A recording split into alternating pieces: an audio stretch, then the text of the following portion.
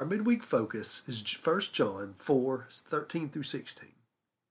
By this we know that we abide in him and he in us, because he has given us of his Spirit.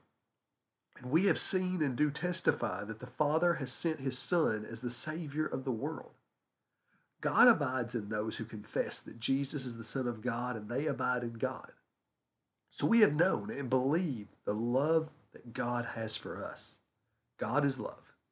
And those who abide in love abide in God, and God abides in them.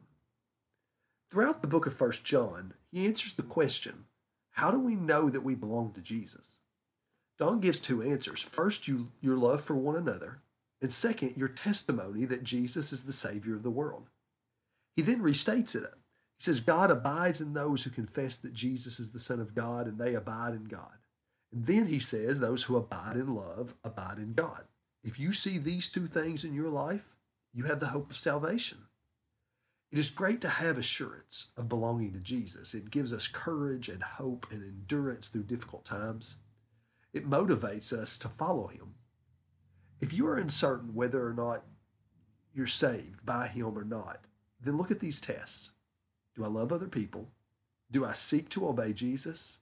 Do I declare Jesus God, Savior, and Lord? Some may protest that it is only by faith that we are saved. That's true. God recognizes our faith, and the work of Jesus is applied to us.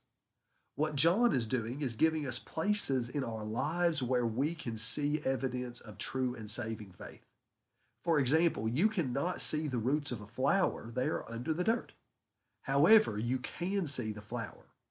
If you see a healthy flower, you can assume that there are healthy roots. Obedience to Jesus, love for other people, and declaring the good news of Jesus are evidence of the saving work of Jesus Christ in the presence of the Holy Spirit in the life of a believer. Have a great week. Love God, love others, and tell somebody about Jesus.